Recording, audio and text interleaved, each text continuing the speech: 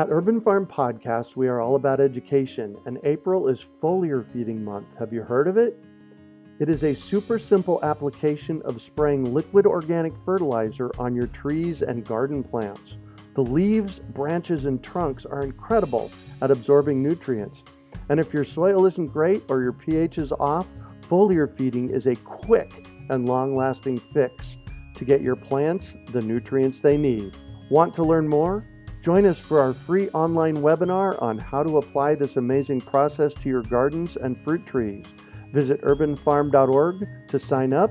That's urbanfarm.org.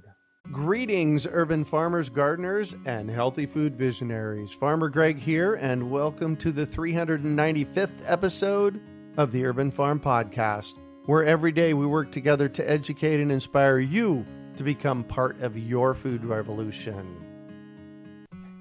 Do you want to save money at the grocery store, eat more organic, whole foods, cultivate food security, and feel more connected to the earth? If so, then growing your own food is a no-brainer. You wouldn't believe how many people come to me claiming that they can't grow their own food. They think they don't have enough space, that they're too busy, or that they simply don't have what it takes. Perhaps you've fallen for one of these gardening myths. If you think you can't grow food, or if you think the only food that you have access to is what you buy in the grocery store, I have a life-changing webinar that you need to see. It's free and will help you unearth your inner gardener.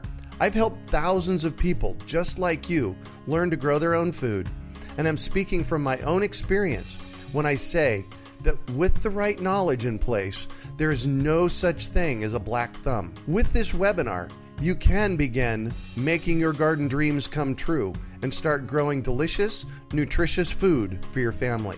Just text GARDEN to 44222 or go to iwanttogarden.com and you will receive our free webinar about the 7 key factors you need to know to grow your own food. Remember, that's GARDEN to 44222 or iwanttogarden.com. Today on our podcast, we have someone who is weathering the challenges of growing food in South Florida. We're talking with Karin Fields about growing food in the tropics. Karin has over 20 years gardening experience in South Florida, where she installs backyard edible gardens, gives informative talks on vegetable gardening, and educates people on how to grow their own food. Locally, she is known as the Edible Gardening Gal and loves giving her gardening talks at libraries all over South Florida. Welcome to the show today, Karin. Are you ready to rock tropical gardening? Yes, I'm ready. Excellent. So I shared a bit about you. Can you fill in the blanks for us and share more about the path you took to get where you're at today? Sure. Thank you, Greg, so much for this opportunity to be interviewed by you. I started gardening about 20 years ago, experimenting. I didn't have a backyard, but I had a terrace. And I failed miserably because I was in South Florida, and there's not a lot of information for growing in South Florida in the tropics. We have many different grow zones in South Florida, and we are in the tropical part, the end of the state. And our zone is 10B11. The tropics, and things work a little differently here. We've got sandy soil, and you know that sandy soil doesn't hold water and is usually not nutritious enough to grow food. Mm-hmm. Probably the hardest part about trying to grow here was that the information didn't apply, and a lot of the books for growing food had been written in the 80s, and I know the science changed in the late 80s, so I know they didn't apply either. So the secret was to listen to a lot of people and then try it yourself, because if you don't try it yourself, there seems to be a lot of gardening woo-woo, myths, that kind of are regurgitated into the gardening business, and then they become gospel. And we have so many words, too. We have organic, we have vermicomposting and composting and all kinds of things that confuse people. So anybody who tried to grow in the tropics was completely confused. So we had to start at point one. We have that same problem here in the desert. You know, the tags on plants say full sun. And full sun here in the desert is like a blast furnace. Yes, exactly here. And people come from another part of the country and they plant their tomatoes in June. Right. Also, they come here and they buy an orange tree. Guilty. I did both of them, Uh-huh. not realizing that the orange trees grow in the middle of the state and can't grow down here in the south. I mean, we can get food, but that doesn't taste as good. Sometimes it gets dried out, too. So that sun is brutal. Do you guys grow in the summer there in Arizona? Barely. Yeah, us too. We have about, maybe 5, 6 crops that do well, but it's not a good idea. So we're kind of behind the 8 ball.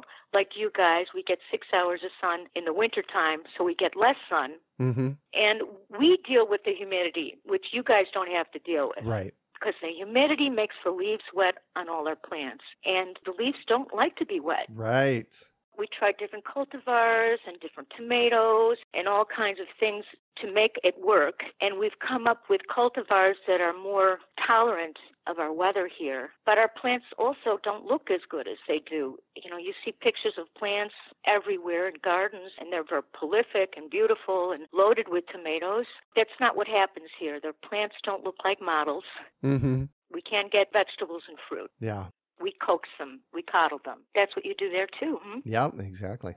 I started as an organic gardener about 20 years ago. As a matter of fact, I was on the Tori and Dean show with Karin of Grow Organic in California. And they flew me up there, and we did a garden for Tori Spelling on television. Wow. Yeah, it was really fun. I'll tell you, Tori Spelling is a really sweet girl, and her husband, very nice people. We had a lot of fun, and when I was very organic, what happened was I went to see Michelle Obama about 8 years ago in Washington, D.C., because I was part of that Building a Healthier Future. Right. And at that point, I met a lot of very professional people in the business, plant pathologists, arborists, and it kind of changed my mind about growing organically. And I've read a lot of things about organics. I've got studies from the newspaper and things on the Dirty Dozen list, how they compared organic food next to conventionally grown food. And there were traces of pesticides on the organic food. And then I realized that the word organic was not the proper word we were looking for. We're looking for the word local, because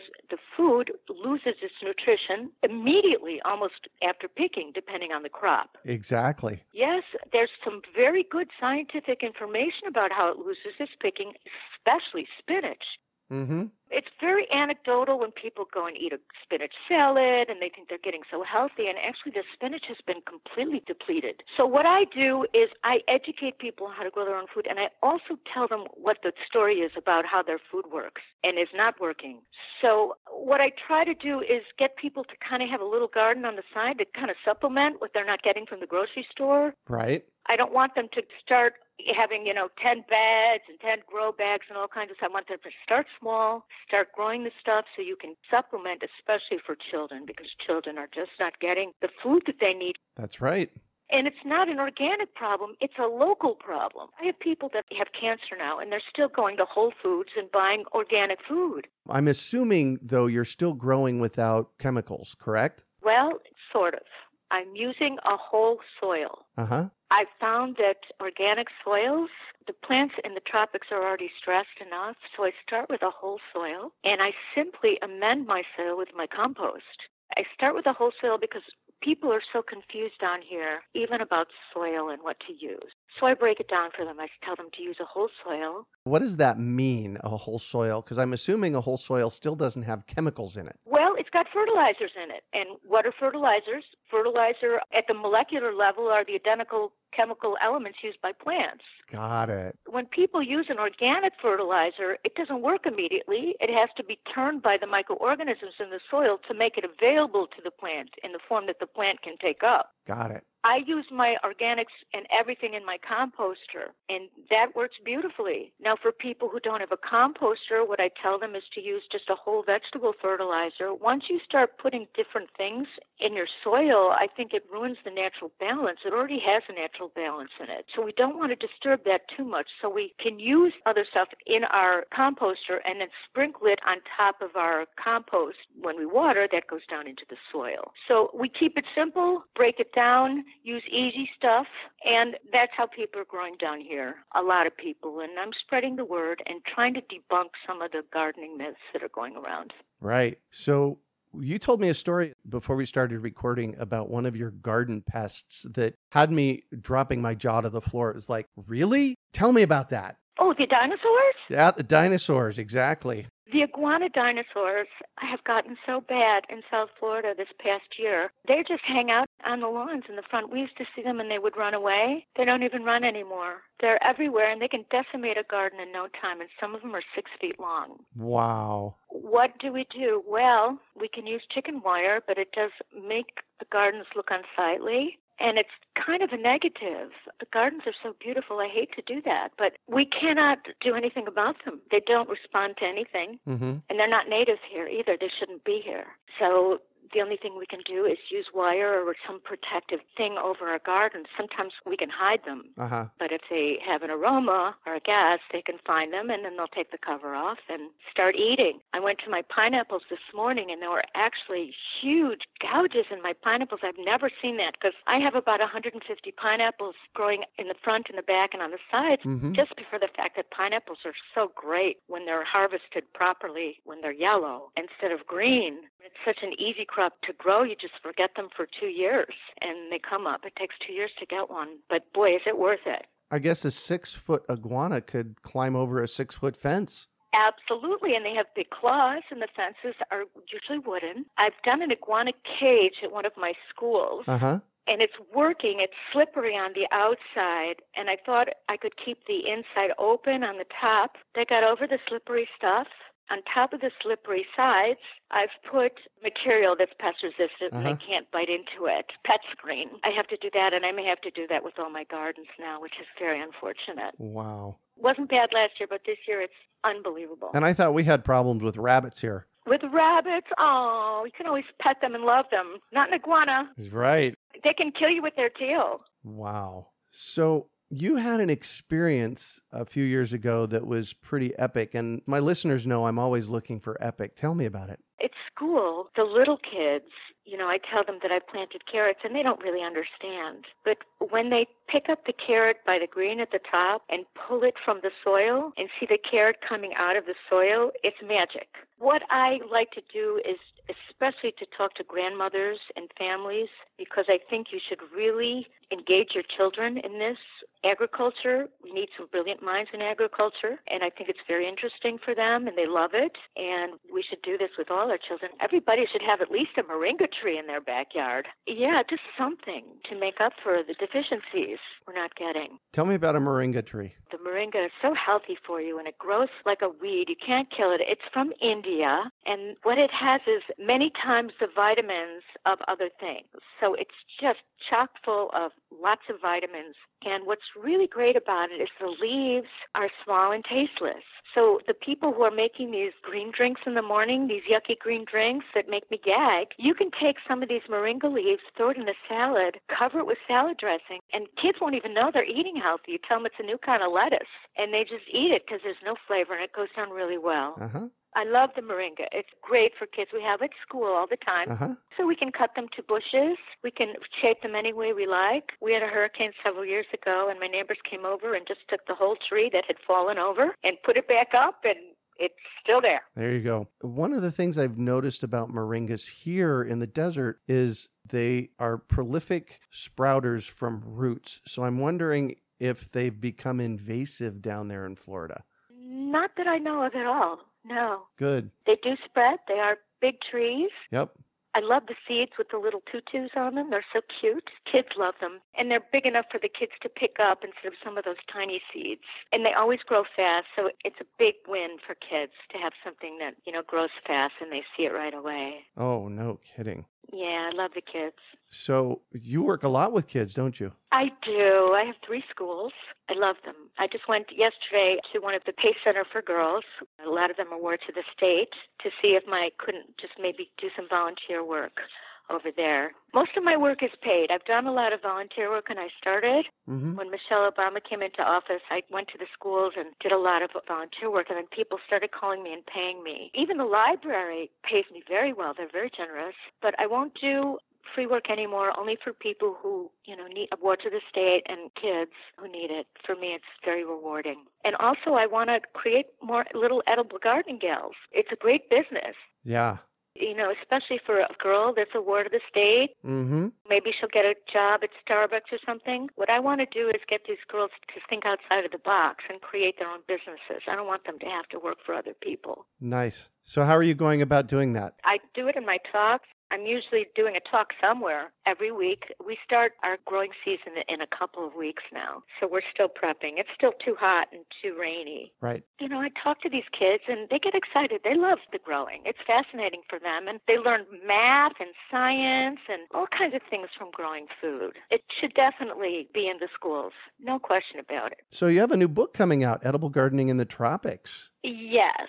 I had a practice book called Organic Vegetable Gardening in the Tropics when I first started, and I believed in it, but I didn't get a lot of produce, and it was hard for people to understand. It was too complicated. So now I've broken it down a little bit more, and now it's just vegetable gardening in the tropics. I've included a couple of fruit trees, but I know at this point from all my experience that if I don't grow it myself, I really shouldn't talk about it because I don't know if the information is correct. Oh, right. So I've kind of included my book to stuff that I've grown and had experience because I've had experience of people told me the wrong information, and I never want to do that again. So now I try everything myself. I didn't want to write a big book because I think big books scare people. I wanted to write a handbook, so it was kind of written the way I talk, kind of to the point, not too much information. I kind of was able to separate too much information from just the information you need to grow it first. Because once you start growing and get successful, you love it, of course. Everybody does. There's nobody that doesn't love it once they try it. Right. And then people start learning automatically. They just start learning because they love it. I don't want to destroy you with too much information. I don't want to turn you off. I want to turn you on. So that's my talent. Perfect. When I tell people all the time that growing food is one great big grand experiment, I can teach you what I know, but then you have to go figure out how it's going to work in your space. Absolutely, because every backyard has a different system. It's different. You never know. So every client is different, and that makes it interesting as well. So you learn more, and it's just fascinating, all of it. Well, I'm going to shift on you, and I'd like for you to talk about a time you failed, how you overcame that failure, and what you might have learned from it. I failed for a long time. I failed a long time because gardening is very area specific. Mm-hmm. And I didn't realize that at first. So I was reading gardening books that didn't apply to me, and I was reading a lot of gardening woo-woo again. And I would try it, and it wouldn't work well. And I go, wait a minute, this is not correct. It was a great experience to fail because I learned that I cannot do anything, and I said it before, unless I try it myself. I can't believe anything because it's so different down here. Right. You just need to know the right information, and you can get bounty, but you definitely need the right information down here because of the gardening myths. So recently I was in a big box store, and this has to go with people failing at gardening. I was at a big box store, and I did a survey of the plants, the different edible plants that they had available for sale. And one of the things that I found was that over 50% of the plants would never make food because they're not climate appropriate or they're not season appropriate. Have you found that as well? Oh, my gosh. They sell tomatoes at the big box stores in June here. Oh, my gosh. What they must do is they have a buyer who buys for all the stores, not considering that the climate is different. Yes, very much so. And no wonder people are confused. Right. They go to the store, they spend $50 on plants, spend a couple $100 on soil, they go home, and the whole thing fails. Mm-hmm. And it's not their fault. They just don't have the right information. Exactly. And that's what you and I are for. I am a big proponent of making sure that we get the right information out there about how to grow food. Yes, because we're doing people a disservice if we turn them off. Mm-hmm. Growing for families, just a beautiful thing to bond. I can't tell you how many people come up to me after class and say, me and my grandmother, da, da, da, da, da. They all remember. And this is something that people have forgotten to do. And it's just a family thing. It's so wonderful. It's just a great way to bond. Yeah, beautiful. So what do you consider your biggest success? My biggest success definitely is figuring it out and being strong enough to overcome a lot of the people who are in the business who are not helping to tell the right story. I'm getting more well-known in the area and more people are listening because, well, first of all, it's logic. If you explain it in a logical way, it makes sense. So when it makes sense to them, they get it. They can get it inside of them and think about it. I don't tell people how to grow. I say, if you want to be an organic gardener, go ahead. But start this way so you get some stuff. so you know how great it is. Then you can start whatever way you want to grow. But first, walk before you can run. Right. Yeah, because once they start to walk, they will run. There's no question about it. It's just getting over that hurdle of that misinformation that people have. They're timid about trying because of all the books and all the information, and it's confusing. And if you break it down for them, they're so happy and so grateful. And I just love my job. Yeah. And what drives you? What drives me? I was taken away from my parents when I was 12 years old. I was a ward of the state. Wow.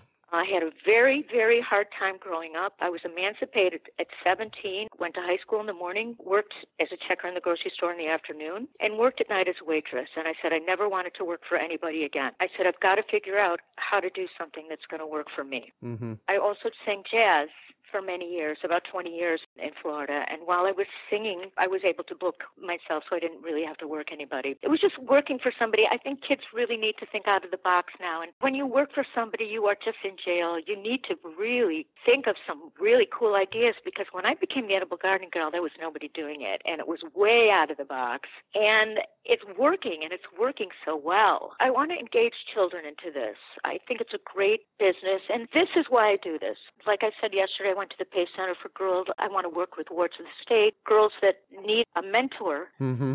That's going to help them not only in life, but in business. Growing is almost a metaphor for life anyway, and it's just a good way to teach. This is what I want to do. I don't have children. I don't have family. I have a wonderful husband, but I have a lot of time on my hands, and I want to do something good. It's good for me. It's good for them. It's win-win-win all the way around, and that's why I do this. Beautiful. And if you could recommend one book for our listeners, what would it be and why? Do I have to recommend one book? Okay.